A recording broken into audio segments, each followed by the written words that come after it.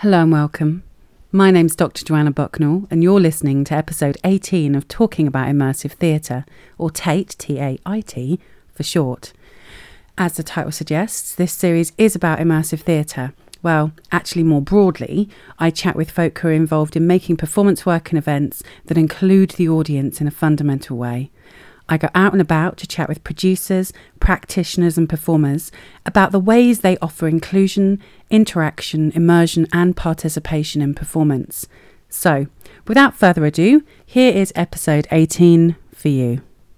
So I'm here at the new Stein Hotel. It is Stein, isn't it? Steen. I'm here at the new Steen Hotel Bar and Bistro in Brighton with Ethan McHara. That's right. To chat about his work as a writer, theatre maker and performer. So hello. Hi, thank And you. we're sat in your space for your performance right now. Yeah. So I'm really intrigued because I'm not going to get to experience it till a little bit later on this afternoon. I know. Is that like a difficult thing to have seen it? You're interviewing me before you see it. Yeah, which isn't too bad because actually it means that I just have to be careful for no spoilers. Yeah, exactly. I'll try my best, but there's some good parts. Yeah. And for people listening as well who might want to kind of catch you when you take it somewhere else. Exactly. So Ethan, you started your career as a TV presenter in LA, is that correct? Yeah. Can you tell us a bit about how you got into working as a presenter and what that was like? Yeah. Really? Well, I moved to Los Angeles when I graduated from university, and I I grew up in Connecticut on the East Coast of America, so I'd always wanted to go to Los Angeles when I graduated, and I did, and it was a tough start. It was definitely you got to find your way there. It's a town it can be very isolating. There's no public transportation, so you're in your car a lot. Wow. Yeah, okay. so it's just when there's a tube or the subway or buses, you feel like you're a part of the greater good. Yes. In LA, you're just in your car with your radio. Wow, So. I had no idea that there was no public transport in LA. Yeah, well, it's crazy. There is. It's just not as good as other cities. Although, if my friend Jen was here right now, she would correct me and tell me that it's really, really, really getting better and better and better. There's more trains. They're doing much more stuff now. Yeah. Since I lived there for 11 years, and but when I first got there, I started taking acting classes, and I kind of did theater. That was the first thing that I did, and I got into plays, and I did improv. And I always loved interviewing people, and I knew that I wanted to do that for money and make a living at it. And what really kind of propelled my my career in TV presenting was I got cast as the spokesperson with two other guys for a hair care product called Sunsilk. Ah, Do you okay. know Yes, that? I do know Sunsilk. They were all around the world, but they launched in America back in the mid-2000s for the first time. And so they kind of sent us out as the representatives for the hair care for Sunsilk. And so you like brand ambassadors? exactly, basically. yeah. Okay. So it was me and two other guys, and the whole idea was it was kind of like, did Queer Eye for the Straight Guy come here? That was a TV show where like five queer guys would basically make over these straight guys so they could get dates. I don't know. If people had Sky, it might have been on Sky. Okay, but I doubt it would have come to kind of like our main sort of Freeview channels. Yeah. But I don't know. So it was really big in the States, this Okay. show. So Sunsilk had this idea to get these three queer guys together and to kind of go after this female market where you're like the gay best friend of these women. We have Got Kwan who does that. Yes, exactly.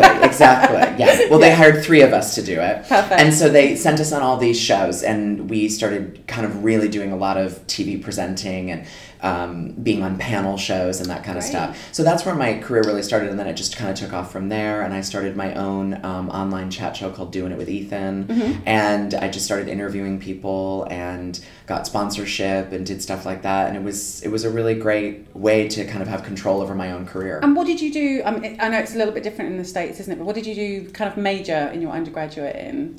Oh, right. I went to this very, very unique university that had the funniest name when I started. They've changed the name since. It's called Friends World Program. Oh, okay. Yeah, I know. So putting that on your CV, it sounds a little hippy-dippy. It started off as a Quaker school. Hence the Friends thing. Yeah. It wasn't Quaker when I went there, but the values of the Quakerism still existed of, the kind of ideas of you take a consensus, and not one person is in charge. It's that our teachers were facilitators. They weren't. The idea is that we all learn from one another. Not teachers know everything. Professors know everything.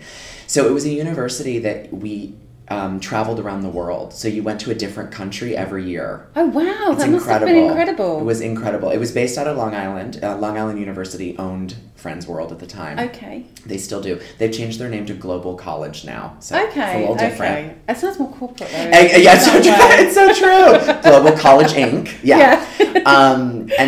So I lived in Costa Rica and Nicaragua, and I lived in London for a year, and I lived in India as well and studied. Wow. So I was mostly doing documentary film. That's what I was studying. Okay. Yeah. So I was all of that has kind of come, and it sort of informed your approach to how you do things, I guess. Basically, I'm really interested in people and how they operate, and what defines their choices and how they move in the world. And obviously culture is such a defining thing. I talk about that in this show a lot, about how sexuality and your sexual desires and sexual fantasy is defined by where you live, where you grow up. And I found that traveling in university at Friends World, just being able to have the opportunity to see how different people lived and how different people express themselves, and was a really beautiful experience. And then through my undergraduate experience, I made documentary films. So you're literally, I was living with people and learning the language and following people around. And so it really was, for me, it was all about observing and asking questions. Well, that's fabulous. I mean, it's such a rich education to kind of immerse yourself in some respect. Exactly. Into those culture and into other people's lives. Totally. Tea delivery is always fabulous. Just take it, it's a little more. Oh, thank you. Okay, well, if I cut my lip, I'll sue you. Thank you. Thanks, Leo. Yeah. So you've been involved kind of in very media-based things for a lot of your career. So can you talk a bit about how you've made that transition into kind of theatre and the live theatre arts? Well, when I lived in LA, I always did plays, kind of on the side of my other work. And I always love a live audience. That's my favorite thing, you know. You have much more of a culture of that as well in media, I think, in the States than we do here. We don't do a huge amount of live recording. I think that's changing a lot now. Yeah. But I guess, you have a lot more crossover in terms of engaging with the live audience, even in a recorded show, which we just don't do a lot of. I mean, just so many even chat shows in America are all not even necessarily live recorded, but there's a live audience. Exactly. And there's just so much to go on when you have a live audience, you know. Well, that's that energy, isn't there? Which is the thing I love about theatre, and one of the things I think I've done filming before, and I find it that I'm waiting around a lot, and there's something about the energy and the buzz that comes from real people in real spaces together. Exactly. Totally. Which is exciting. Yeah, it's so exciting. Yeah, and so I was doing theater in LA, and when I moved to the UK, I did a film, and I was doing it with Ethan, and I just knew that I wanted to somehow incorporate my interview presenter skills into whatever kind of show that I was going to write. I'd been thinking about doing a one-person show for a long time. I just didn't know what to do it on. Yeah. And then somebody said to me, when you're just racking your brain about something to do and you can't think of it, but it's literally right in front of you. It's the old cliche. Yeah. Someone was like, wait, didn't you do naked house cleaning when you first moved to London? Just crazy. Yeah. And I was like, oh, yeah. And so I knew from that moment when I started writing the show that it was absolutely going to be like a theater piece, and that I wanted to talk to the audience during the time and use my interview skills because again I'm so interested in people, so exactly. I wanted the audience to participate in some shape or form. What's the, I don't know a great deal about the theatre scene in LA. I know quite a lot about the theatre scene in New York, and I know there's a huge monologue kind of solo show scene there, and a huge immersive scene as well in New York. But what about LA? What's the kind of the landscape like in terms of live theatre in LA? I'm shaking my head right now. Just going, no. It's not a visual medium, I know we're in right now, but the LA theater scene is really small. It's really tiny. Yeah, okay. It exists. It totally exists. And it's there's a lot of theater makers there. I was part of a theater company there, which was really wonderful and beautiful. And the thing with LA is that you really have to make your own opportunities. Yeah. That's what everybody always says, you know. And it's the kind of you can't wait. I mean, I would hear over and over again, they're not going to knock on your door with the script of a lifetime. You have to do it. You have to write your own. You have to find people to collaborate with. If you're not a writer, you've got to find writers that can write something for you. You've got to find directors who believe in you and want to cast you. You have to be friends or get fans, have casting directors become fans of your work. Yeah. Exactly. And so theater was a great way in LA for casting directors to see your work if you could get them to come to your show. Okay. So it was a wonderful opportunity, to, you'd send out your invites, and a lot of casting directors would come to theater. They did. Wow, great. And so they would come and they would see your work, and they would keep you in your files, and that kind of stuff, or you'd have I'd follow up with them, or sometimes casting directors would cast me in commercials and things like that, because I would do that as well as commercial, because it was easy, work, and wouldn't take a lot of your time, and it was well paid.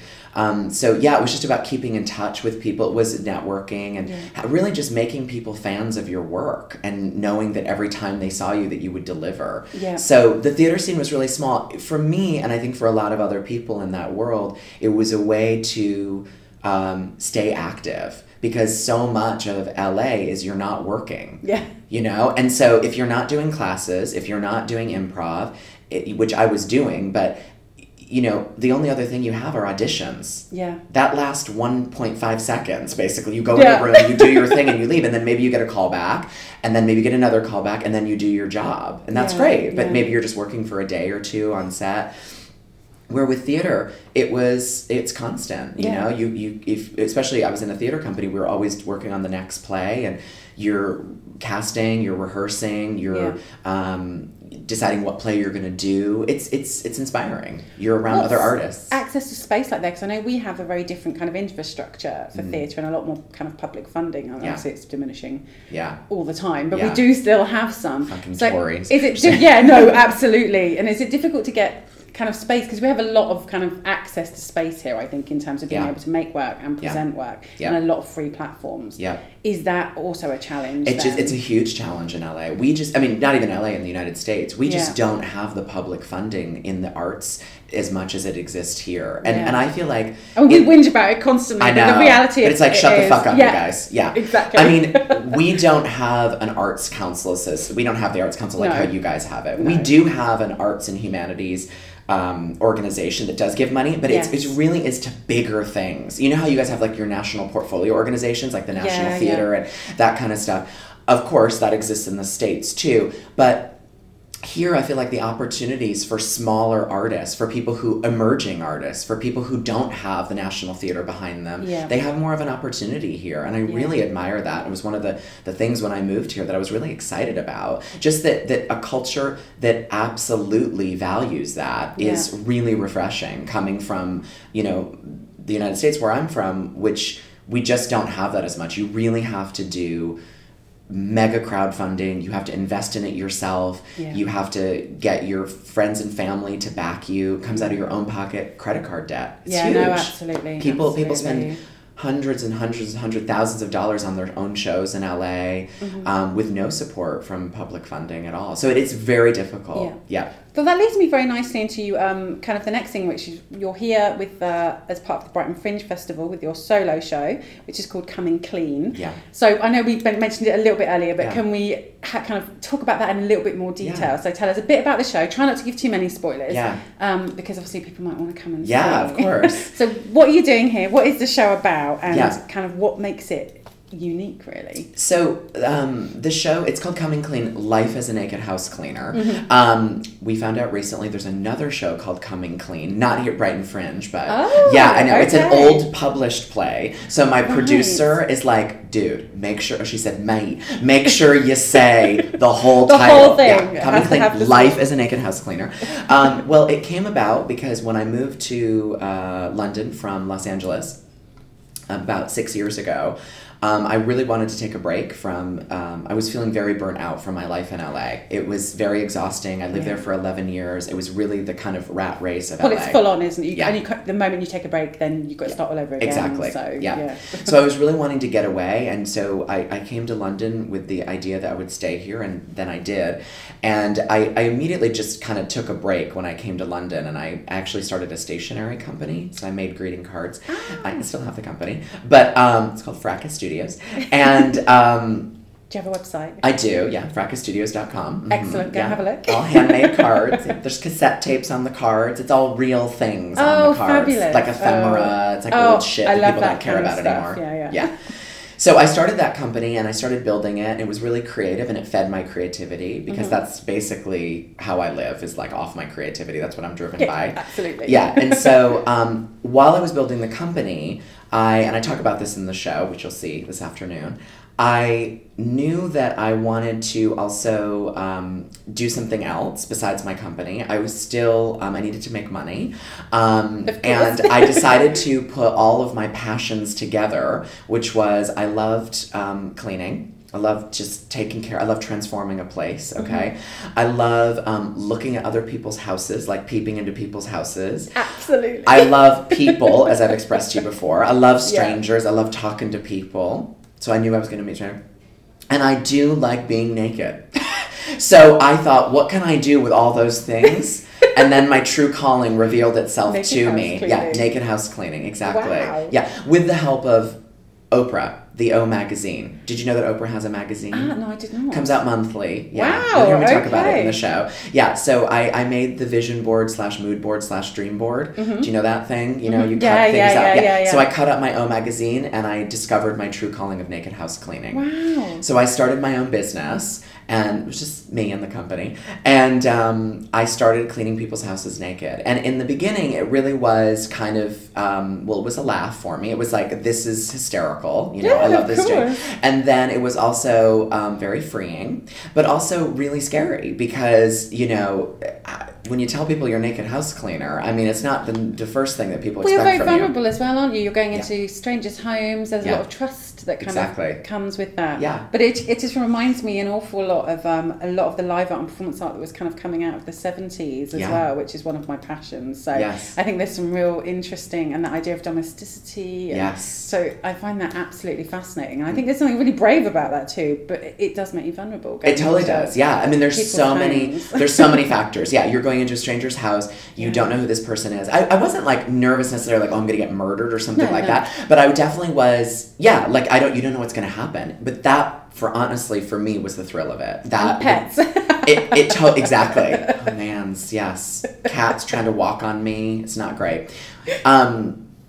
So I didn't know, who or what I was going to meet along the way. But that was the part that was also really exciting and kept me going back to it. It was a little bit addictive in a way, It was like, I didn't know what was going to happen. I didn't know the energy, what was going to happen, if it would feel more sexual sometimes with my clients, or if it would be very voyeuristic, or if it would be very therapeutic. I always said that I was part naked entertainer, okay, just prancing around someone's house cleaning, okay, they're watching me. I was part therapist, and I was part house cleaner. I was like getting it all done, Exactly. So, because I did a lot of listening to my clients. They really, really opened up to me. And what kind of, do you have, I'm assuming this is something that you talk about a lot in the show, but is there kind of a huge, broad range of different clients that you have? So many, one of the things that people ask me all the time after the show is, did you clean for any women? Because I only talk about men that I clean for in the show. Because I only had men clients. So it was always like gay, bisexual, or repressed gay, bisexual men. Out gay men too, and out bisexual men. But also there was some hidden stuff going on, for sure, that I would find out when I got there, and I'd start thinking, I'm sensing a girlfriend in the picture. I didn't always know. Maybe they lived there, maybe they didn't. Houses sometimes give away. Yeah, there were pictures, or there would be or sometimes people told me that they had a girlfriend and they had an open relationship, or their girlfriend didn't live with them, or their wife and they were separating, so maybe they were starting to explore their sexuality, other things. Yeah, exactly. So I met all kinds of people. Wow. But I did, when I started writing the show, I thought, God, I would really love to clean for some women, because I'd love to have that in my show as kind of another voice, another experience. And it just didn't work out. When I put ads up, I just didn't get women responding. And I think that says a lot, actually, in the sense of, I didn't work for an agency. Okay, there is such a thing. I don't know if you've ever heard of Butlers and the Buff. Yes. Yeah. Okay, so that's like an agency, right? So that's kind of controlled. There's lots of naked chefs now as well. Exactly. Women do seem to book that a lot more, but Definitely. for groups of women, I think Totally. there's Hen this kind of much parties. more group-based. Absolutely. Yeah, and also, if you're okay. going to an agency, they're saying, hey, these men are verified. They're not going Exactly, to come to your house and and rape vetted, you. You know? yeah. Yeah. So me just putting an ad up on websites, it's like, who could be coming to my house? I think when it's a man-on-man thing, it's a different dynamic. There was Yeah, definitely I a agree. gender I very disparity much there. think There was so. something going on there that I experienced. So it didn't work out for me to clean any women, but if anybody's listening and needs their house cleaned by a man, I'm available. And you know. have a website, don't you? They can reach you through your website Yeah, too. so we have comingcleantheshow.com, Mm-hmm. yeah, which you can get in touch with me there, of course, yeah. And if you come to the show, I hand out my business card that has my naked cleaning email as well. Perfect. Yeah. But yes, I met a lot of different kinds of Yeah. men. And was that mostly in London, or did you? It was all London. All yeah. London Although based. I did take my shit on the road, and when I would go to sometimes to San Francisco or LA to visit friends and to work, I did some work there for my greeting card company. okay, yeah. I would sometimes throw up an ad and do a couple. Yeah. None of those stories are in the show, but Yeah. I did do it in America too. I did not Okay. extensively though, because I live in London. So Yeah, no, of course. But yeah, I'm open to doing it wherever I travel. So you're on during the Fringe Festival, but you also. I'll come back to this actually. I wanted to ask you about your relationship with Jill Patterson, because she has directed the socials. You've written the show, Yes. and Jill has directed it. So how did that relationship kind of come about, and what's Yeah. that been like working with something you've written and something that's kind of your material with someone then kind of directing you on the outside? Jill has been an incredible director. I cannot speak highly enough of her. When I met Jill, I just knew that we were going to get along like a house on fire. I mean, it just was, I looked for a long time for a director. Well, a couple months, which felt like a long time to me. Yeah, it did. And I'd finished the script, and you have this baby in your hands that you've worked on. I worked on it for a year. And it's autobiographical, so Exactly. it's so personal. Exactly. And it was the first time, too, that I was letting other people read it when I was meeting with directors. And, that opens you up to a lot of criticism, and a lot of people have different ideas of what they think the show should be, and maybe it doesn't meet my vision. And so you've got to really find that in a director. And so I met Jill through her mentor, actually, this man named Chris Grady. He recommended me to this woman, Tanya, who said she could maybe direct your show. And then Tanya said, actually, I can't, but I know this woman named Jill. And that was also Chris's mentor. He mentored them both, actually. Okay. And so Jill and I met, and I just, like I said, she really got where I was coming from. I would often meet with directors, and I would know within the first 5 minutes if it was going to work out or not, based on one thing, and that was, I felt like when I would tell them about my show, even if they hadn't read the script, if they gave me this face, and I know that we're on a podcast, so it's a visual meeting, so you can't see it, that's not a big, but it would be the, ooh, like when I talked about my clients, like, oh, gross. And somebody even referred to one of them as a pervert, and I was like, it's never going to work because I'm in the business of what I'm doing, of trying to make it so that people don't look at this like you're a pervert. You know what I mean? Exactly. Kind of. Because there's this assumption of this kind of deviation from the norm, and that is so problematic in itself anyway. Yes. So exactly.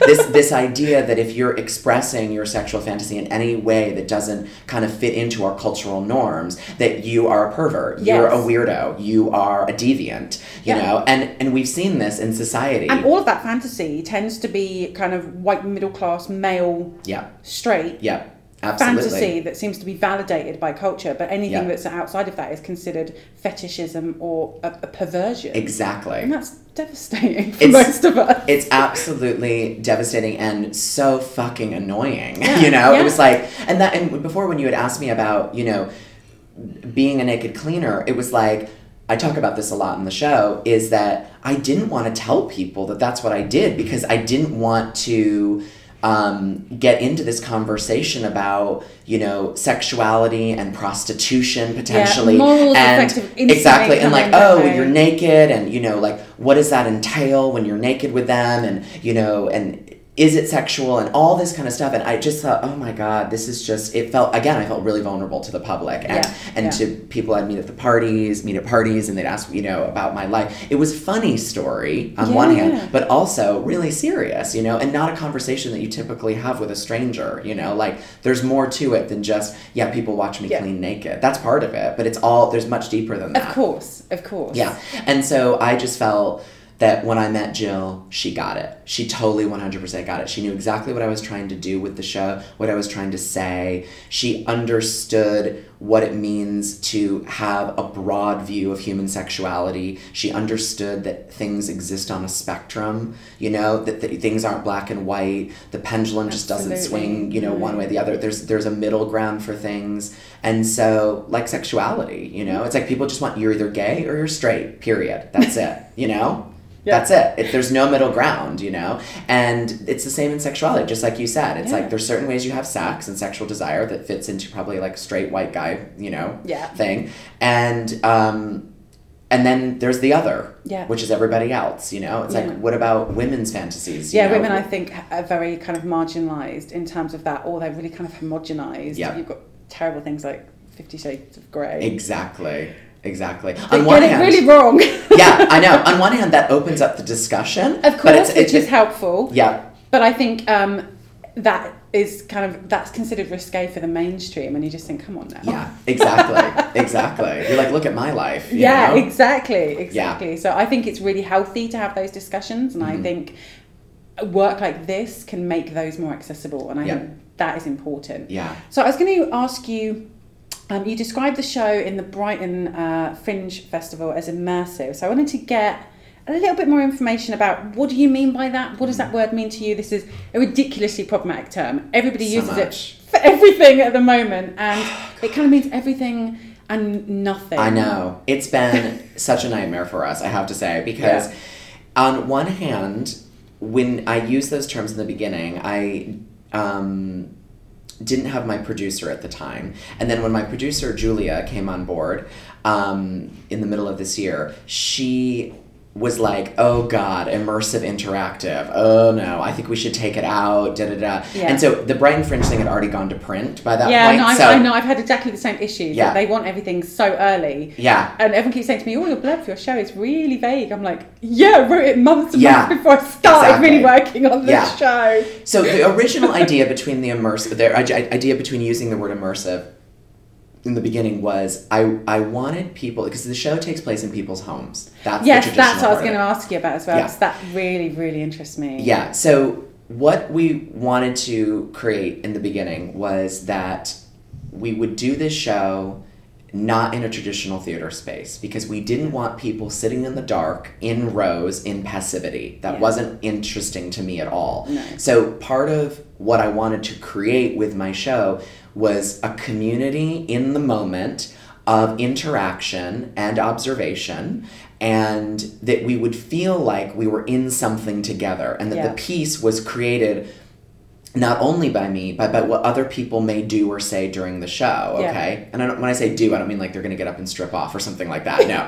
But I guess they might, you never know. Yeah, it's true. You never know. I've seen all things, let me tell you. But we wanted to really create, somebody actually, they said to me, wow, it sounds like you're doing a mix between some kind of immersive show, like a Punch Drunk, the people who do, that you walk around the hotel or you walk around this old TV studio.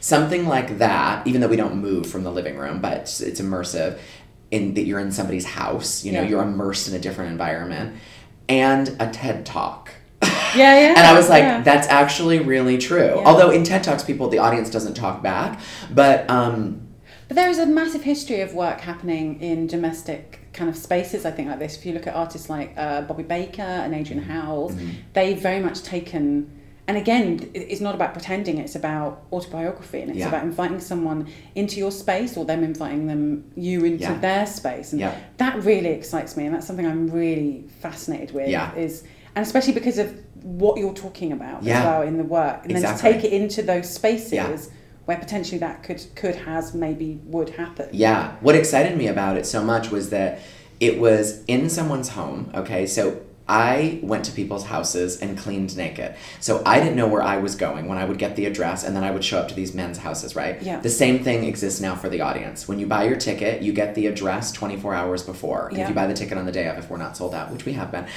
you will get the address like after you buy the ticket, like a few minutes later or whatever. Yeah. So you get the address, you rock up to this house, you have no idea where, you just know the tube stop, and then you get the address, and you show up, and you don't know whose house it is, you don't know who's going to be inside. You know that I'm going to be there, okay? Of So, course. so that's good news. But you don't know the other participants and stuff. And I love that the audience gets to have that same feeling that I had. Yeah. It's nerve-wracking, it's exciting, it's fun, But that's how I Yeah, feel. no, anyway. of course, of So course. it creates that thing. Then immediately when people come in, I want to put everybody at ease. That's something that's really important to me. Like, as a TV presenter, you are literally the host, right? You host people. Yeah, so of I want to make course. people feel comfortable. Yeah. So I greet people at the door with my assistant / stooge, Kath. You'll see her tonight. She's wonderful. Great.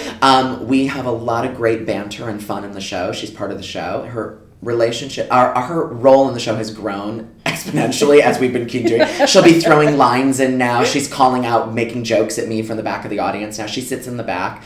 And so Kath and I, we greet you at the door. She's a very lovely English person who has the most warm personality you could possibly imagine.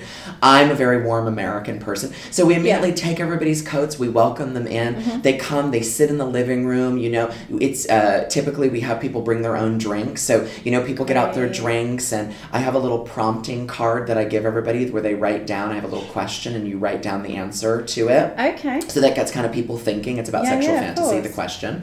I won't tell you what it is, but and so I get people started, and I just chit chat with people before we get this show. So it's not like I suddenly make some big grand entrance. I'm not like Cher at a concert where I come out of the floor. Well, or Gareth something. White and a couple of other people who write about immersive say that it's about putting the audience inside something. So in reality, you're putting us inside your experience. Yeah. Even when we come to a kind of, even this isn't strictly a performance-based space. No, exactly. It's not a domestic space per se, but it is a space where people rest and stay and come to live even for a short period of time. Totally. Because it's a hotel. Exactly. Yeah. So it's still not kind of a theatre space. No. This was a real departure for us because we really wanted to only do it in houses, and we did. And so we've been doing the show since the end of January, basically every weekend, every Saturday we did it. And we moved around different houses, so it would be kind of word of mouth. Somebody would see the show and they said, I think my friend should host it. At my house. Yeah, so we had a couple booked in advance, and then it kind of led from there. Great. And I also did it at my house too, which was really fun and cool. And so we kind of move it around. We did one in London. We wanted to try one in a more public space, so we did it in a hotel in London. And it was kind of like this. It wasn't in a hotel room. Yeah. That would be funny. That would Everyone's be sitting awesome. on the bed That would or be something. so good. I know. I have a dream about doing that. But I just worry people are going to be all sitting on the bed and their back will hurt after a while. But we did it in the Green Rooms Hotel. I don't know if you've ever heard of it. It's in London, and it's an artist hotel. Yes, actually I have. Yeah, an artist can come and stay. Exactly. Yeah. So it's a cheaper night to stay if you're an artist, which is Yes. just so incredibly important for London. It's so overpriced. It really is. Yeah. So if you're an artist and you need to stay in London and work, you can Yes. stay there. And it's really beautiful. It's beautifully designed. It's, beautiful furniture. It's got communal spaces as well, so you can have meetings and Exactly. rehearsal It has a spaces beautiful and that, bar, and it's just really beautiful. And the rooms are great. And so we used one of their back rooms that they use for meetings and stuff that people can rent out. So we used that space and we did it. And that was cool, but it creates a different energy, but you can fit more people into that. Yeah. And it's like of here, course. all the houses that we were doing in London, it's 15 to 30 people. Wow, is how much we do. that's I had one quite house we did big. 30, which Yeah, was yeah. incredible. But most living rooms fit 15 comfortably, and sometimes, we can squeeze up to 20. Sometimes. I think we can fit maybe 3 people in my living room. Oh my house god! is Okay, really so small. that will not be financially doable if we come to Portsmouth for No, my house is really small. Yeah. All the houses in Portsmouth are like that. Oh, okay. They're Good to either know. teeny weeny, like little Victorian sort of terraces, or enormous. Are they mansions? Like mansions. So I need to befriend some mansion people. Exactly. Okay. Exactly. I did have friends that had big house on the seafront, but they've moved away now. So I Okay. know that would have been a shame because they could have fitted loads in there. Oh god. Okay. Their living room was bigger than this. Okay. Okay. This is a good size too. My living room is smaller than this little. I know guys can't see, but Yeah. it's smaller than the stage. That bit there. So. Okay. Yeah. So teeny tiny. Yeah. Teeny tiny. It might be a show for one, just you. Yeah. Well, this is always the issue, isn't it? Is when you're trying to find non-theatrical spaces, because Yeah. the trouble with those theatrical spaces is they come already with a contract, and not a contract that is useful for the dramaturgy of what it is that you're doing. Exactly. Yeah. But then the domestic space comes with all of those other things, which again create new challenges. Absolutely. Which is what I was going to ask you about, is so you've done it in lots of different people's homes now. Yes. Is there anything that has happened that has kind of really thrown you or surprised you? So much. Or changed how you think about everything? Absolutely. I mean, there are moments when I would do the show that I was like, oh my God, maybe I should just do it in a theater. And I'll tell you why. It's because, like, so here at the New Steen, okay, we've tried to create, like right now we're in this room that they use as like a dining room, like overspill or whatever. So they've cleared it out and we have all these chairs in here. And I do have a little stage that they brought in for me, and we do have lights. They have lights and stuff. So this is a real departure for us, in that we have like, I'm really well lit, usually, but I've tried to make this space feel like it's a living room with lights dotted about. I don't know if you can see. It does have that homely exactly. vibe. So kind of homely. There's a fireplace here. So just like that, the audience is lit. They're not in darkness. Yes. So that every time you come into my show in someone's house, it's the living room lights are on. It's not, and then there's more lights on me just so you can see me a little bit better. But it's still like these kind of lights, just table lamps and stand-up lamps. So when I was in people's houses, strangers' houses, or, sometimes I wouldn't know them, but I met them before. I went over to their house and checked it out, so we got to know each other. Yeah. Now, the one thing is that you can't control are the people that come to the show that are maybe their friends or something like that. Absolutely. So what I'd find was, when people come to their friend's house and they've been there before, and now there's a show in the living room of their friend's house, they would sometimes feel they had some ownership over the show, and they would be a little bit out of control. Oh, that's so a little bit with the drinking, and with because it's their friend's house, chit-chatting to their neighbor, taking out their phone. So Kath and I had to learn very quickly. We need to set some rules. Yeah. So now you'll see tonight, Kath comes out and she introduces, before we never did that before, because I always said in my kind of press stuff that it's like going to your best friend's housewarming party. That's the feeling I want you to have. So of course people will get out their phones and... Exactly. Big mistake on my part. Yeah. So now we set this rule of basically, this is not a traditional theater space, but it's still theater. And you need to respect the boundaries of, I will talk to you during the show and that's great, but please be respectful of me and be respectful of the other people in the audience. Don't over talk, you know what I mean? Like don't hijack the show. If you want your own fucking show, write your own show. Exactly. And so those were some of the things that we had to deal with in the beginning, of people being a little bit too relaxed, which I think happens when you're trying to do something alternative. Well, it's those contracts, isn't it? And I found that actually with the Fringe, and because of my interest is in immersive and interactive, and I find myself in some very unusual places to see different kind of performances. But what that does is it means that the rules are not necessarily explicit, or the contract of the space is not necessarily. Sometimes it is really explicit because it's rule based, so you'll know the rules, and it's game based even maybe. Totally. But of course you're right, in that space that if it's a friend's house, or if it's your house, there's a very different dynamic that comes with that. So it's about establishing, I guess, the rules of engagement. And we do now, and the one thing I will say, this is interesting actually for immersive theater, we did notice that once we started setting stronger boundaries and stronger rules with people, because Kath does it and then I kind of reiterate it in the beginning, I noticed that it kind of kept people a little bit quieter in general. So you're always going to get the person who wants to talk and wants to participate and wants to kind of be the star of the show too, which is fine. I get that.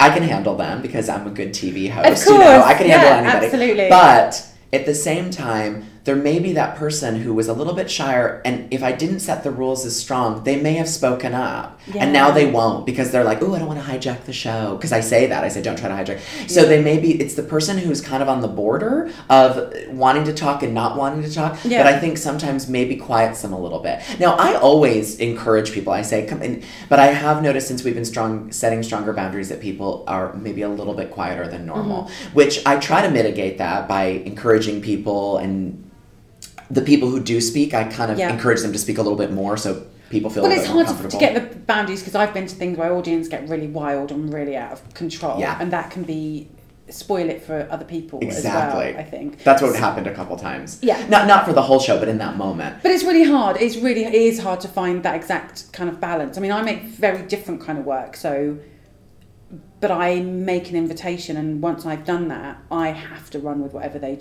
choose to do. But I found the more rules I give them, the more freedom they seem to have, because they feel there's a security in that. Oh yeah, I know. It's like kids, in isn't that it? contract. Yeah, because when you go to the theatre and the lights go out, you know the rules. You know, you be quiet, Exactly. you sit still, Exactly. you do the things. You would never take out your phone. No. In the theatre, at the National Theatre, would you be? I think it's changing. Do you think people are starting to do that? I now? do. I mean, just in the cinema, which Jesus. drives me crazy if you're one of Yeah. those people listening who gets your phones out and spends the whole time chatting to your friend and talking on your phone. Oh, Stop it, God. it's so annoying. Go That's to the just pub. So disrespectful. I know. Yeah. But apparently I was reading some of my colleagues write about reception theory in terms of musical theatre in the West End.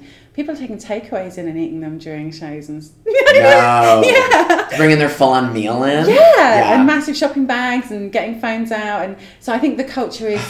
The contracts of that space, I think, are massively shifting. Yeah. Because of the way I think that West End is very commodified now. Because it is a case of, I've paid my money, so I'm going to behave however I choose. Right. And I think we're seeing this attitude more and more and more. So, of course, the moment you're not even in a space that is deeply indicative, and the lights go out, you're supposed to be quiet. Totally. You're not supposed to eat your Chinese takeaway and get your phone out. I had someone bring a Chinese takeaway to one of my shows. Really? Yeah. Oh my God. Yeah, cracked me up. I would just never. I know. It was great. The thing about my show, I have to say, is really great, is I have a lot of freedom to just make jokes at them and talk to them. Whereas if I was doing a straight play or something, or there was no audience interact, like if if you're in character, it would be hard to go, excuse me, can you stop eating your Chinese? Although I've heard of actors doing that on stage. There's been some incidences again on the West End. I think the last 3 or 4 years, actually, there's been this really big shift in audience behaviours, which I think is really interesting. Whether it's because it's that commodity and people are like, well, I've paid, so I kind of own it, which is really interesting. I own my experience. The entitlement is just beyond me. Yeah. I'm just like, just for me, I just think it is so disrespectful to the artist. But think about the people around you. That's the part that drives me up the wall. That's the thing, because it's a communal experience. Yeah. Theatre is very rarely something experienced on your own. Exactly. Except in your house when I come to my show and do it. Exactly. Yeah. It'll be me and the dogs. Exactly. Great. Can't wait. And they're very disrespectful. They're likely to talk they're looking at their iPhones and shit. Selfie sticks. Yeah, just chatting away to each other. Okay. Eating their dinner. Hey, I'm used to it. I can handle it. I've handled some animals in my audience. I can handle. No. But I have to say, mostly everyone has been so incredibly awesome. Yeah. Just so engaged, so right there, so respectful. They're just, of course, it's just a learning curve when you're in other people's homes. Well, it's learning. a negotiation in a way, I think, that traditional theatre isn't. Exactly. Because when you invite that kind of engagement and that kind of interaction, Yep. it then does become a dialogue. Absolutely. And again, I always talk about this again, but training for that is really difficult with students, because they ask me, how do you do it? How do you sit in? Because I do one-on-one work a lot. So I sit and they're like, how do you do that? And it's like, well, it's a learning curve that comes through doing it. Yeah. And I think it's like you've been talking about, as you go, you kind of pick up these skills and you learn these things. But I think what has to underlie it is an interest in people. Yes. Yeah.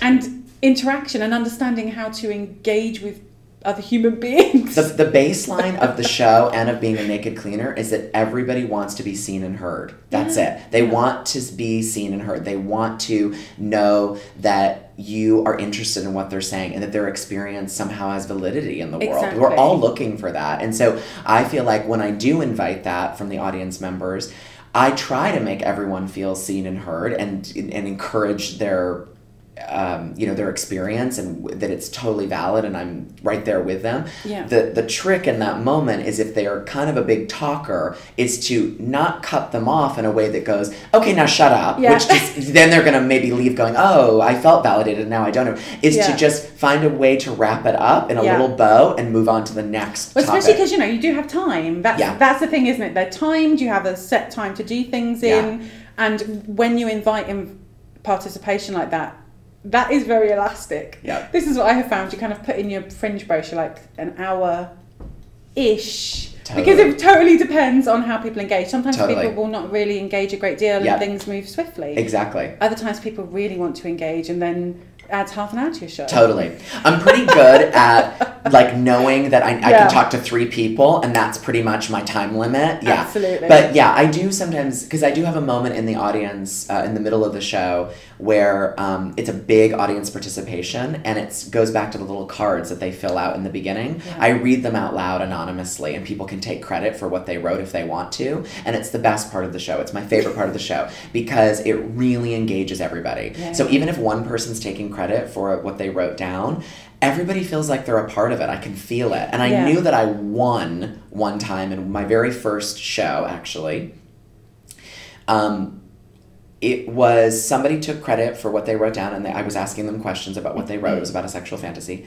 And somebody else, unprompted by me in the audience, turned around and asked that person a question about their sexual fantasy, and I thought, that's what I want to create. It's not just, it's like my friend's world thing. I don't know everything. I don't need to I'm just the facilitator. Yeah. Exactly. So when that person did that, it was just one quick general question. It wasn't like, they weren't going on forever or something, and it was just, oh my God, they're totally engaging. Yeah. I just kickstarted it. Well, you've opened up and facilitated Exactly. that dialogue, Yeah. that discussion, Yeah. which I think is really exciting. And that, it just felt like such a great moment, because it just really means that everybody's engaged with one another. And that's what I'm trying to do in the show, is that I want people to talk more about their sexual fantasies, about their desires. Yeah. There's too much secrecy around it. And I just feel like if I can kind of create that dialogue amongst the 15 to 35 people that are in the room that night, then I've really succeeded in doing something. And of course, if they see you, which they will do because of the show, sharing your experiences, sharing the things that you've been through in a kind of open and witty and engaging way, and in a really generous way, I think that in itself is always kind of facilitates exactly that kind of dialogue, totally. and raises up those things so that we can talk about them in the open, and not turning the lights down exactly or dimming the lights is And it's not just about me. It's not just about me, It's like, yes, I'm an actor, I like attention, I'm a performer, but this really, I really, really want to create a conversation, and I want it to exist outside of this room, outside of this experience that you have. I really, really hope that, I know that people have told me, they've emailed me. I was going to say, what feedback have you had? What kind of, how do audience email you afterwards? Do they chat to you? People have emailed me, and people have told me that they went home and they started talking about sex or sexual desire with their partners, or they started talking about it with their mom, or they started talking about it with their kids, or they just kind of that they felt that something shifted in them, and that they felt maybe the permission, or they had the agency now to kind of be more bold about something that they hadn't been before. And that goes for me too. I mean, I'm inspired by people in the audience. When sometimes when I read some of the fantasies out loud or something, people really take ownership of their stuff, and I think, wow, I've signed up to do this. Like, I wrote a show. I know what I'm getting myself into. Absolutely. But you just came to the show. You're not necessarily a performer. You're probably not. And you've just been inspired to kind of share, or been brave to do it. And I just find that really, really inspiring, and it inspires me to keep doing what I'm doing, and to know that I'm on the right track as a performer, as an artist. What kind of people come to the show? Because of course venues tend to have kind of particular audiences that populate them. Of course. So you kind of know, if you're doing a piece at the BAC, or you're doing a piece at the Place, totally. who's coming. Or at the National, who's coming. Mostly. But when you're stepping into kind of other people's living rooms, we've had all different kinds of people. It's been really incredible. It's a little bit like besides the fact that I didn't clean for any women, it's like every guy that I cleaned for had a different personality. I mean, it literally would be like, somebody's completely out, and he, then total nerd balls, bisexual, gay, in the closet, not. My show's the same. I feel like I find a lot of straight hipster couples, which I'm a hipster too, so that's not an insult. A lot of straight hipster couples, which is wonderful. Like kind of the East London crowd, I don't know if you know, like the Hackney's, Shoreditch, Dalston. A lot of gay male couples that are also in that same demographic, like young hipsters, which is great. And I think also a little bit, it harkens back to when I told you that I was the kind of brand ambassador for Sunsilk, the female groups coming together, women friends coming together, almost as if like the whole kind of gay best friend thing, you know? Yeah. So I found a lot of women coming together in friendships. So how have people kind of come to it? Is it mostly word of mouth? So someone's heard, from a friend or from a colleague, someone's heard, and then kind of people come to it? We've been building slowly from word of mouth. It's been really incredible, actually. I've been really impressed, and I'm going to say it, proud of us, proud of me and Jill and Julia, my little team, because we really have been. We didn't have money for a PR campaign in the beginning. No. So we didn't have, our marketing was absolutely through word of mouth. So we've just been selling out all the shows in London through word of mouth. So it's just kind of, and also we have been getting a little bit of press here and there. And we started working with Design My Night, I don't know if you know them, and Eventbrite. And so that people found out about from there. Absolutely. We had some stuff in Time Out, which was really helpful. That's really helpful. So very helpful. We got some press on this app called Dojo. It's all what's going on that night in London or that week. It's last minute tickets and things. Exactly, yeah. So it's really, really, so that kind of word of mouth spread from there. Or people would say, oh, my friend works at this company and, or like at Dojo, and I think that they'd be interested in sending the thing. Okay. And mostly it's all been through people come to the show, and then the people who are hosting, their friends typically then will host. Yeah, I was going to say it must start to really kind of spread out in that way. Totally. In some respects, it's a bit like Ann Summers parties. Exactly. That's what instantly I thought. Say. Yeah, it's exactly. So, my friend had one, then I'm going to have one, and so it starts to spread out. We're not selling dildos, but we're talking about them. Absolutely. Yeah, exactly. Yeah. Although I will say, just to clarify, that sometimes people think that when they host the show that they have to sell it out with just their friends, and it's not like that. It's the ticket sales are open for everybody, and so I always say it's for the public. So I always say, definitely tell your friends to get on the tickets immediately if they want to come. But it's open to the public. So that's the great thing that I have loved, is that when I get an audience that's usually like maybe a third the host's friends, a third the general public from strangers, and maybe a third that had heard about it from me or my crew or something like that, or maybe a couple people that I knew in the audience on the periphery or through my work. Wow. That always is kind of a great audience.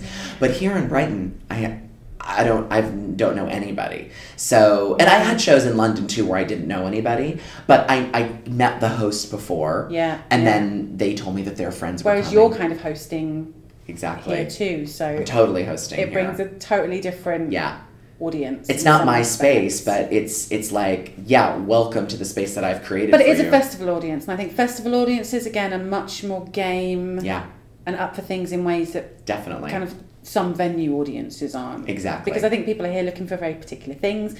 In a festival, people kind of go, this is what I like, so I'm going to look through the whole programme and see what's that's like this. That's what I've done when I go to festivals. Yeah, that's exactly what I do. And as a researcher as well, the first thing I do is I get it, like when I was a little kid, used to go through the Argos catalogue and circle everything. I go through the Brighton Fringe and go, right, I want to see all these things and then see what's actually feasible. Totally, exactly, And in a festival, you're also sometimes looking to maybe expand to challenge yourself. Exactly. Oh, okay, give that a try. Do you want to go to that? You can get like a last minute ticket. Yeah, because you're there in the day, like, I'm seeing a show at this time and I've got a little gap here. Exactly. I'm going to go and see this. This looks fun and different.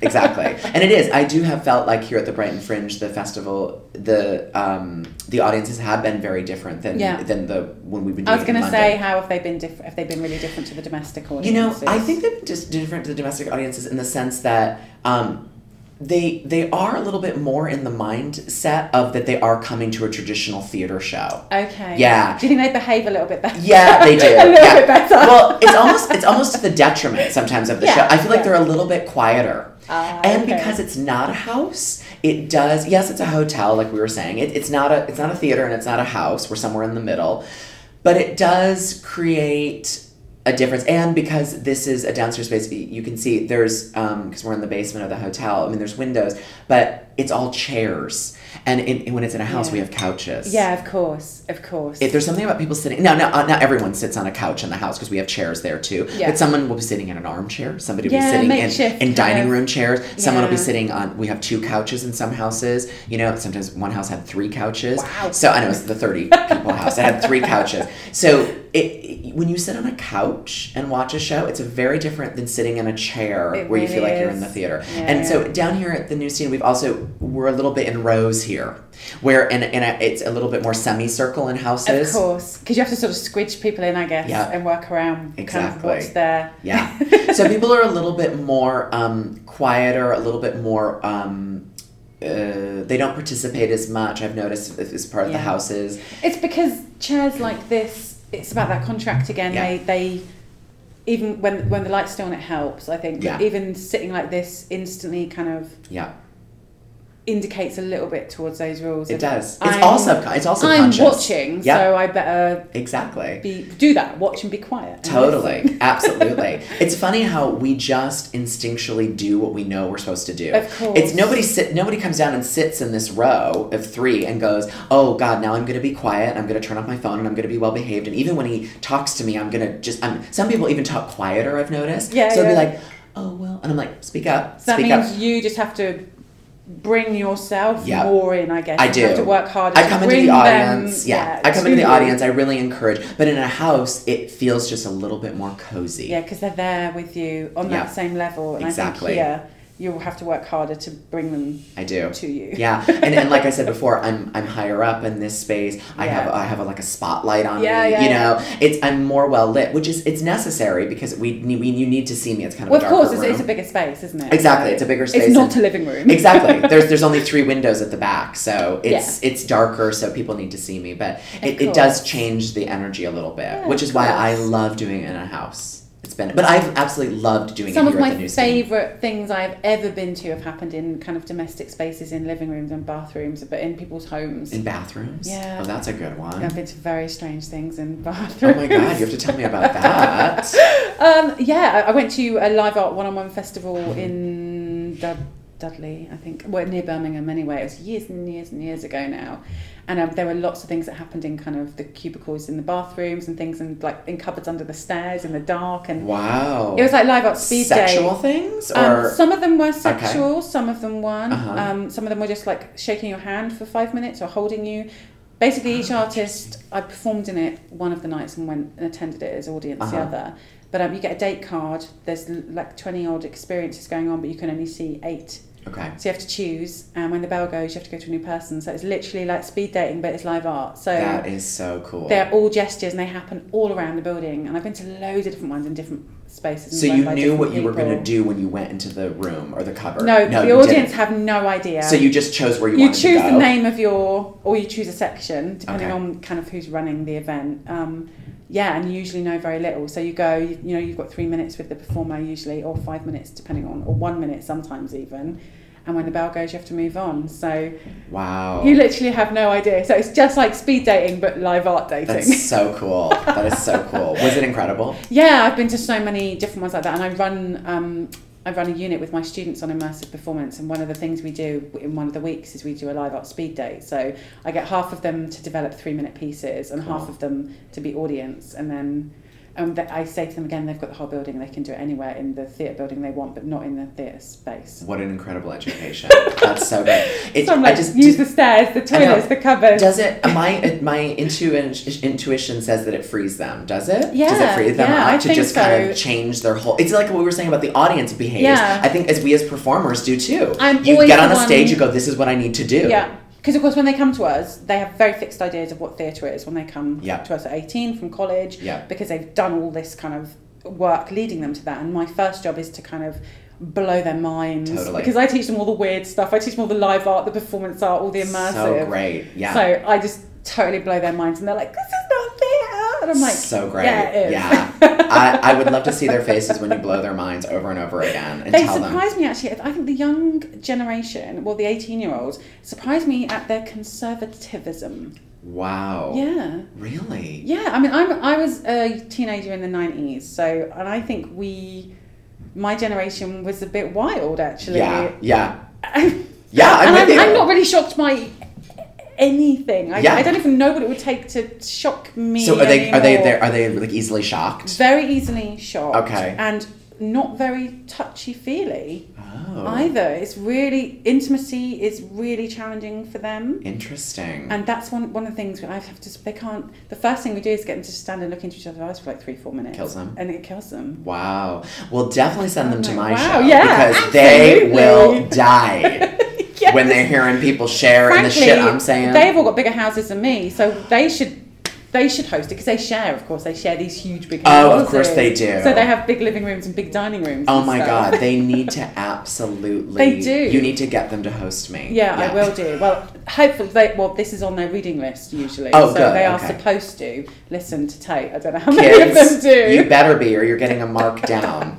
Exactly. Yeah. Although they've just done all their assessments this week for immersive, so Oh, okay. that's exciting. But I'm on sabbatical, so I'm not currently teaching. Okay. I haven't been teaching them since January, so Oh, do you it's really miss them? weird for me. Yeah, I do really do. miss them. But I've been doing loads of performing, and they've been helping me out Oh, cool. because I think it's so good for them to give them access to that kind of professional work. Totally. So I get them to sort of, sometimes if like my third years are extremely talented, then I might get them to perform with me. Great. And to do sections of the show, but I get them to come along and kind of help out because I think that's the only real way to Absolutely. learn and to get Yeah. experience. And lots of my colleagues do the same. We all have very different kind of approaches to performance and areas of expertise, and Yeah. we all kind of invite those really keen students. It's the best way. Yeah. That was the thing about Friends Yeah. World, my university. Yes, it was yeah. experiential learning. Absolutely. You go, we would do can't a beat semester in the classroom, and then the second semester, wherever you lived, whether it was Wow. India, You're just you out. went out and you worked. Like, so I Wow. worked with filmmakers and I worked on That's TV amazing. shows and I worked in, it was incredible. It was You incredible. just can't teach that in a classroom, that kind of learning. There's nothing better. There's Yeah. nothing better than you literally are on the ground and they, you're when you're working in your field and this is how it works. Go do this, get this. Well, like I constantly say to them, I mean, we're a little bit disadvantaged in Portsmouth to some respect because the course is about contemporary performance and not a huge amount of contemporary performance comes to Portsmouth. Right. But, I just can't tell them enough. You have to go. I was like, you have to go see good work. You're never going to make good work until you start to go and experience Exactly. all kinds of work. I was like, go to the theatre. They need to get inspired. Yeah, absolutely. And Yeah. also see what they're going to be becoming a part of, that community and that landscape Yep. of other work that's out there. Totally. And I think that's part of the language they need to learn as well. But trying to tell them that. Are you listening, Are you kids? listening? Yeah. Go to the bloody theatre. So, do they do it? Yeah, they love making. But they don't always But they don't make always it to necessarily the go. theater. But actually, I think sometimes it's financial Okay. because they have to go to London a lot of the time to That's see right. things. So they have and to it's- travel Yeah, and it's then 40, ticket 50 quid prices. on the train, Yeah. return.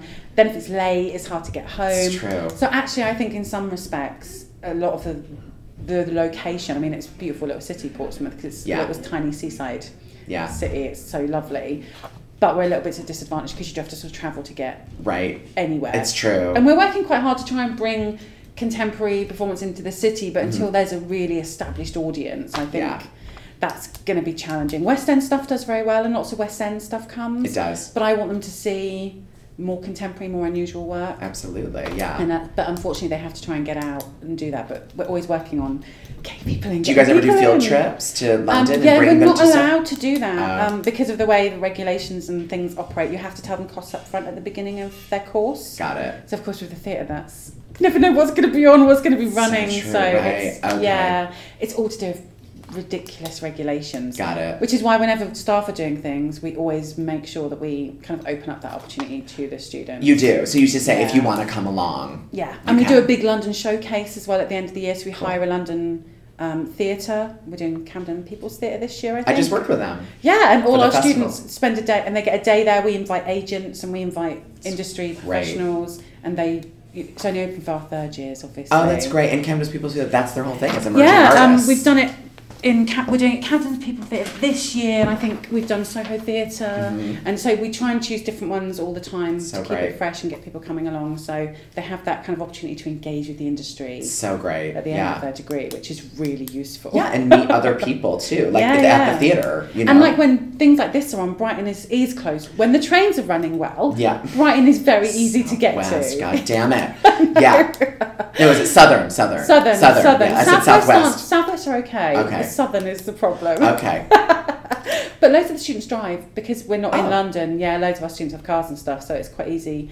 And so this, of course, is great because it's accessible, it's Yeah, affordable. totally. You can come in a day and see like 5 or 6 things just in a day. Oh my God, I hope you've encouraged them to come I to, have. to this, because it's a month long. I've basically spammed them with Good. emails Good. constantly. Good. I'm like, I'm going to see this. This looks really exciting. Go. And do they sometimes join you? Yeah, they do sometimes. Good. Yeah. Good. And I keep seeing the same faces this festival, actually. There's a couple who, the guy came to as audience to my piece, because we did 3 days at the beginning and we're doing 3 days next week. Cool. Yep, Wednesday. Shit. That's coming up real quick, yeah. And every single thing I've been to, pretty much, I've seen the same guy as another audience member. So I'm like, so fascinating. Oh my God. I Yeah. hope do you think he's going to be here at my show? I reckon. I'm- If he is, I'm just going to be like, oh my God. You guys need to have some. I mean, Yeah, did you talk he to gave him? me his card Oh, okay. yesterday, so I slipped it into my bag, but I was running from show to show to Okay. show. So I'm hoping that I'm going to drop him a quick email. Is he cute? I'm just joking. Yeah.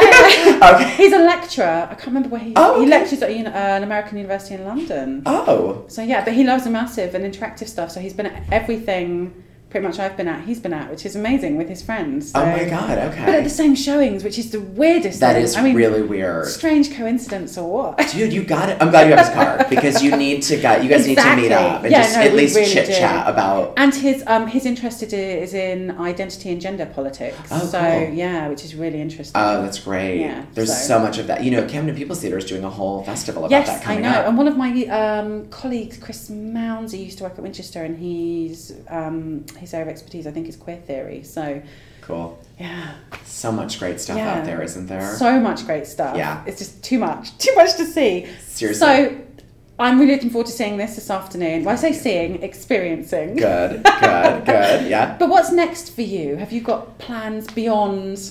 So we're going to take the show on tour. That's our plan. So Great. we're going to be looking at going to the United States with it because I just Wow. feel like it would really do so well there. Whenever we have Absolutely. Americans in the audience, I feel like people really, really respond to it. Yeah. Yeah. They're louder sometimes. Not every American, but there's just a little bit of a participatory element that is just a little bit greater. I don't know. I kind of even make a joke in the show where I say, if you're polite and British, you can raise your hand instead of just shouting out the answer. Because I feel like Yeah, an yeah. American or in some other kind of maybe European countries would be more shouty, but like the Brit, it's a very it's always putting. I Yeah. even do it very when conferences polite, and things. I put my hand yeah, up. non-confrontational typically. So we're gonna go. Our goal is to go to the West Coast of America. We want to go in the Great. fall. We haven't planned it all out yet, but we Yeah. want to do San Francisco and Los Angeles and Portland, Wow, Oregon. okay. So yeah, we have And have you got- houses in every I was single going to say, one. do you have houses or Yeah, venues? yeah, we do. We have houses, and we Wow. did look into doing the San Francisco Fringe, and it's all by a lottery. Oh, That's how they do it. Wow! Yeah, Oh my gosh. to get a space. To get a Yeah. space. Now you can do an off-site space as well. Yeah. So I didn't win a space at the lottery, but I got an alternate. So if Yeah, somebody yeah. dropped out, but nobody dropped out. Oh. So I know I really Well, was hoping. Brighton did used to do houses. They have houses that show artwork, so you can go around people's living rooms and look at art. Oh wow. But a couple of years back, they did a project in the lanes where they had performances happening in domestic house spaces. How cool. Which is such a shame that that's not happening. Seriously. This time. Well, we did look into doing Yeah. a house here, but it was just going to be a little bit too complicated because Yeah. I don't live here, so I couldn't use my house. So it was going to have to be either a friend of a friend or a stranger, and then to ask them to do 6 shows. Yeah, it's a lot. It's a lot. It's like 'cause you can't change the address. It's just too No, much. no. So yeah. So anyway, we're planning for a U.S. tour, and then we Wow. want to go to Edinburgh next year. Perfect. So that's And our how are you thing. going to do it in Edinburgh? Are you going to have We a want to space do a house. or house? We want to do a house, but it takes a lot of planning. Oh, we yes. looked into it for this year, and it was just too much. We Yeah, 'cause, started looking. I don't think they do any more. Escalator east to Edinburgh, which is based out of Colchester and used to be based out of the Junction in Cambridge. Okay. Used to own houses in Did they- Edinburgh and performances, because I've been to some incredible performances in houses in Edinburgh. And does that not exist anymore? I don't know. I Oh know my God. Escalator's not running anymore, Okay. but I wonder what they did with That spaces? those spaces, because they Okay. were beautiful, huge, those big sort of tenement style houses. God, don't tease me. I know. Joe, come But it's on. worth contacting Okay. Colchester Arts Centre Okay. because they have now taken over Escalator, I Okay. think. I don't know whether they lost their funding because they All right. were Arts Council funded Probably. and MPO funded, so It seemed to end a couple of years ago, so I don't know. But they used to have a magic bus that used to tour around. Oh my God. Yeah, exactly. So cool. And do shows on the bus, and they used to bring it here, and they used to take it up to Edinburgh.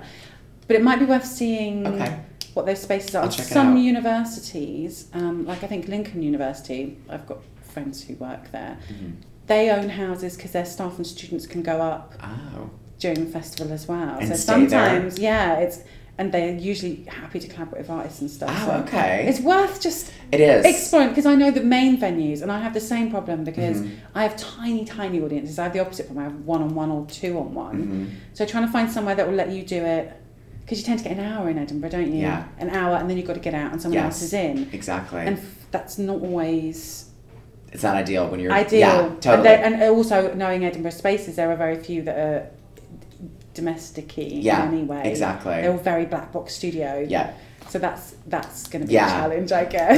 We want to team up with a theater up there that we work with, but then the show is off-site. And so you need it ticketed. That's the trouble. Exactly. You need the visibility of being part of a big So venue. we'd probably do it so that we would have a meeting place where people would meet, and Kath would maybe meet them and then walk over to the house, so we don't have to give out the address in advance, because that's too complicated for them. We got in touch with them about that already this year, and it was just like, oh my God, they need so it would be like a meeting point that's central, and then that's the other thing, it has to be kind of central and all that stuff, and Edinburgh, they have a very strict kind of health and safety thing where you need to have the house looked at beforehand. So it takes a lot of planning, but we're hoping to have it up there next year, 2018. Great, okay. And because, I just feel like in a place like Edinburgh, you really have to stand out. You have to be different. You have to be offering something it's so overwhelming, isn't it, in terms of how much work is on. And actually, there's 3,000 shows there. Yeah, I mean, that's insane. Yeah, over a month. Yeah. It's crazy. And I always think to myself, how do general audiences choose? Because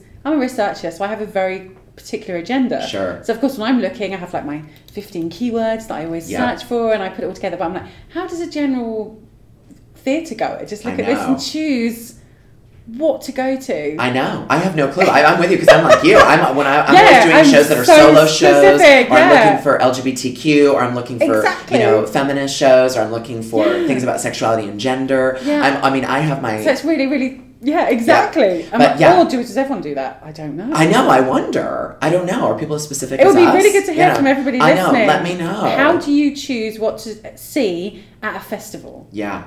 It's a good question. Especially if I'm going to Edinburgh, it's usually a paid research trip. So I try and book all my tickets before I go, and leave like one evening free to do random things. Totally.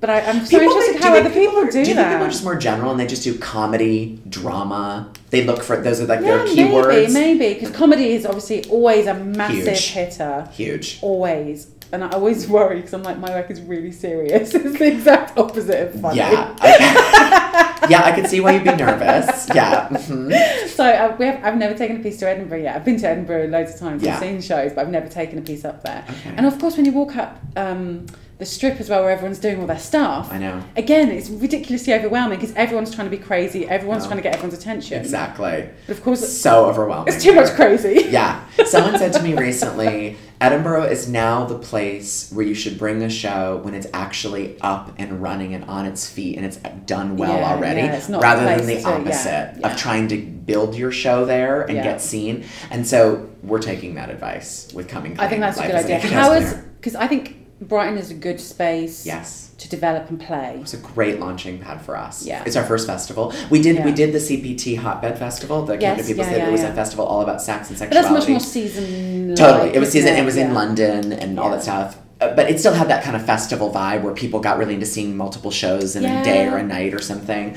But this was our first festival away from London and a big, huge festival. And it's been so great. I've loved it. This is such a beautiful city, and the audiences have been so kind, if not quiet, but kind. And it's better than hostile. That's right. Quiet and kind is better than hostile. So I'm glad I didn't choose to do a festival in Chechnya this year. Yeah, Jesus Christ. Yeah, exactly. Yeah. So, no, it's been I've been really grateful that we started here. Yeah. Well, that's so exciting then. So, people can still book you, can they, if they live in and around London? Yeah. And are you open to going further afield Absolutely. as well? We want to do a regional tour as well. Right. In I was the going to UK. say, because one thing that's very frustrating for a non-Londoner is the London-centric nature I of know. most performing arts at Yes. the moment. And so it would be lovely, I think, to take that sort of outside of... It's on our goal list and it's on our itinerary of we want to bring theater to, or this theater, Coming Clean, Life is a Naked House Cleaner, to places that maybe wouldn't have access to that. And this is so doable as well. This kind of work really has the ability to get out and into communities. Exactly. I think, which is so exciting. Yeah, to be able to go to another maybe area in your city that you don't know is incredible. You know, somebody told me about this project they were doing many years ago. I can't remember where it was, but I think it was in Eastern Europe, and it was exactly that. It was they were getting funding so that you could people they found were afraid to go to neighborhoods they didn't know. They didn't know what to do there. They didn't know where to go to eat. They didn't know what to go to see there, so they wouldn't go. But then if you had an excuse to go there, like there was a show there or there was, so they started doing shows in people's houses and dinners in people's houses. So you'd buy tickets and then you'd go and then you'd meet other people in the community. You meet the people who live in the community because it's their house. Fabulous. And I think it's such an incredible thing, and that's exactly what we want to do with our show. Is, you know, in different places in Manchester in some or respects, other cities. I think London and Brighton are almost kind of like preaching to the converted. It's true. In terms of the themes of the work. Because, of course, they're very receptive audiences to those things and already extremely accepting, I think, cultures. It would be really interesting to see how that would operate kind of outside of those really iconic I could see it being places. Massively successful because what I've always felt is that people want to talk about sex. They want to talk about their sexual fantasy. No one gave them the opportunity before, though. People want to talk about sex, and sex sells, and people like sex. Exactly. And it's just, that's, I mean, I say this in my trailer that I have. Is that so much of the world participates in this very thing that we very rarely talk about publicly. Absolutely. It's so hush-hush behind closed doors. And so, I really look forward to the moments when we can bring it to living rooms that are in big cities. I literally can't believe how offended people get about nudity. But I find it's like, you have a naked body under your clothes. I know. Everyone has this. Especially in America. Really? Oh my God, people are so afraid of nudity in America. Wow. I talk about it in my show a little bit. Yeah, the cultural differences even between Americans and Brits even. Because Brits are weird, because in Europe, I think it's much more accepted. We actually have a nudist beach in Portsmouth. Oh, you do? We do. Good. I'll be down there. The same as the dog beach, which is... Okay, that's a bit insulting. Unacceptable. Does it get warm in Portsmouth? Yeah, we have some of the nicest weather in the UK. Good to know. Okay, never been. So. But even in this weather, there'll be people on the beach. Okay. Yeah, like nude beaches. I mean, that just would, and in America, they're kind of like underground. And yeah, you know, it's like... got a sign. When I first came, I didn't know. I knew that was where the dogs were allowed on the beach, because that's on the sign. It's the dog beach. So I was walking along. The dick and boob beach. Yeah. So I was like, shit, I'm going to put the dogs back on the lead, because my dogs like to jump on people and lick. Oh, okay. Well, the licking, you know, depending on where, you know, if you're into that. So I was like, Jesus Christ, I better put the dogs back on the lead. Seriously. But yeah, no sign. I don't know whether it's because unofficial, but everybody knows in Portsmouth. Okay. Apart from me, when I first moved there, I had no idea. You found out the good way. I found out the good way. Your dogs are molesting people. Yeah. Oh. It's like, dogs, get back on the lead. Yeah, totally. Before you start molesting people really badly. But yeah, and it's always busy, which I think is really interesting. But I think there's a really different attitude in Europeans, I think, towards nudity. Absolutely. I think. Yeah. I don't know whether. And then I think the Brits take on that a little bit, the European thing, bit, and then the Americans are really far from that, I think. So there's a disparity there. It seems to be okay here when you're children, which is really interesting. Yeah, that's true. We're really great with letting our kids be naked, America be too. nude. Yeah. That's all good. Yeah. But it seems the moment you kind of start to hit puberty, absolutely, that's when everything changes. Whereas I think on the continental Europe, not as much. It doesn't really change that much at all, which I think is so great. And I think it's changing a bit here. But again, it's always in those kind of typical cultural centres where you would expect that to be the case. So Brighton, London. Exactly. And Eastney and Portsmouth. Yeah. Tiny little nude beach, also a dog beach. We're quite close to France, so... Yeah. Is that your claim to fame? Maybe that's rubbing off on us. Your more progressive ideas around nudity? Yeah. I love it. That's great. I don't have a problem with it, but I just can't believe how upset people get over nipples. I know. Oh, tell me about it. You just, tonight I'll be talking about that. So get ready. Absolutely. I'm like, okay, so you're happy to watch horrific things on the news, but God help a nipple. Seriously. Nipples. And the crazy video games where people are murdering each other. Yeah. But nipples, no. No. Yeah. But literally cutting someone's head off, fine. That's acceptable. Yeah, That's absolutely. perfectly fine. Violence. Kids, everyone gather around. Yeah, it's all good, but don't look at nipples. Exactly. I know. All. It's infuriating. It really is. Yeah. It's utterly bizarre. Yeah, I'm fighting against it every day, Joe. Yeah. And even with dogs now, there's all these things coming up. They're like, I've got a pug, so its little butt is exposed. But apparently you can get like little flaps to put over it that you hang on their tail. So that you don't see So you don't have their to butt. see his bum. I'm like, wow. Wow. That sounds very LA, to be honest with you. I just would never do that Okay. to the dog. Seriously. I was like, seriously. I thought you were going to say you put him in a diaper. No, God, Okay, no. But okay. yeah, apparently, you can get them and they sit over their little bums. Okay. I should maybe consider that for my show. I do have a couple moments where I could use that. And you can get them for cats as well, apparently. Oh my God. I'm like, come on. Oh my God. It just sounds like an entrepreneurial nightmare. Like, that just sounds like someone's like, I've got an idea. Yes. I think they're coming out of Japan. I think it's like a Japanese thing because pugs are really popular. I'd be curious to know what the sales are. Oh, maybe they're doing really well in Japan, but yeah.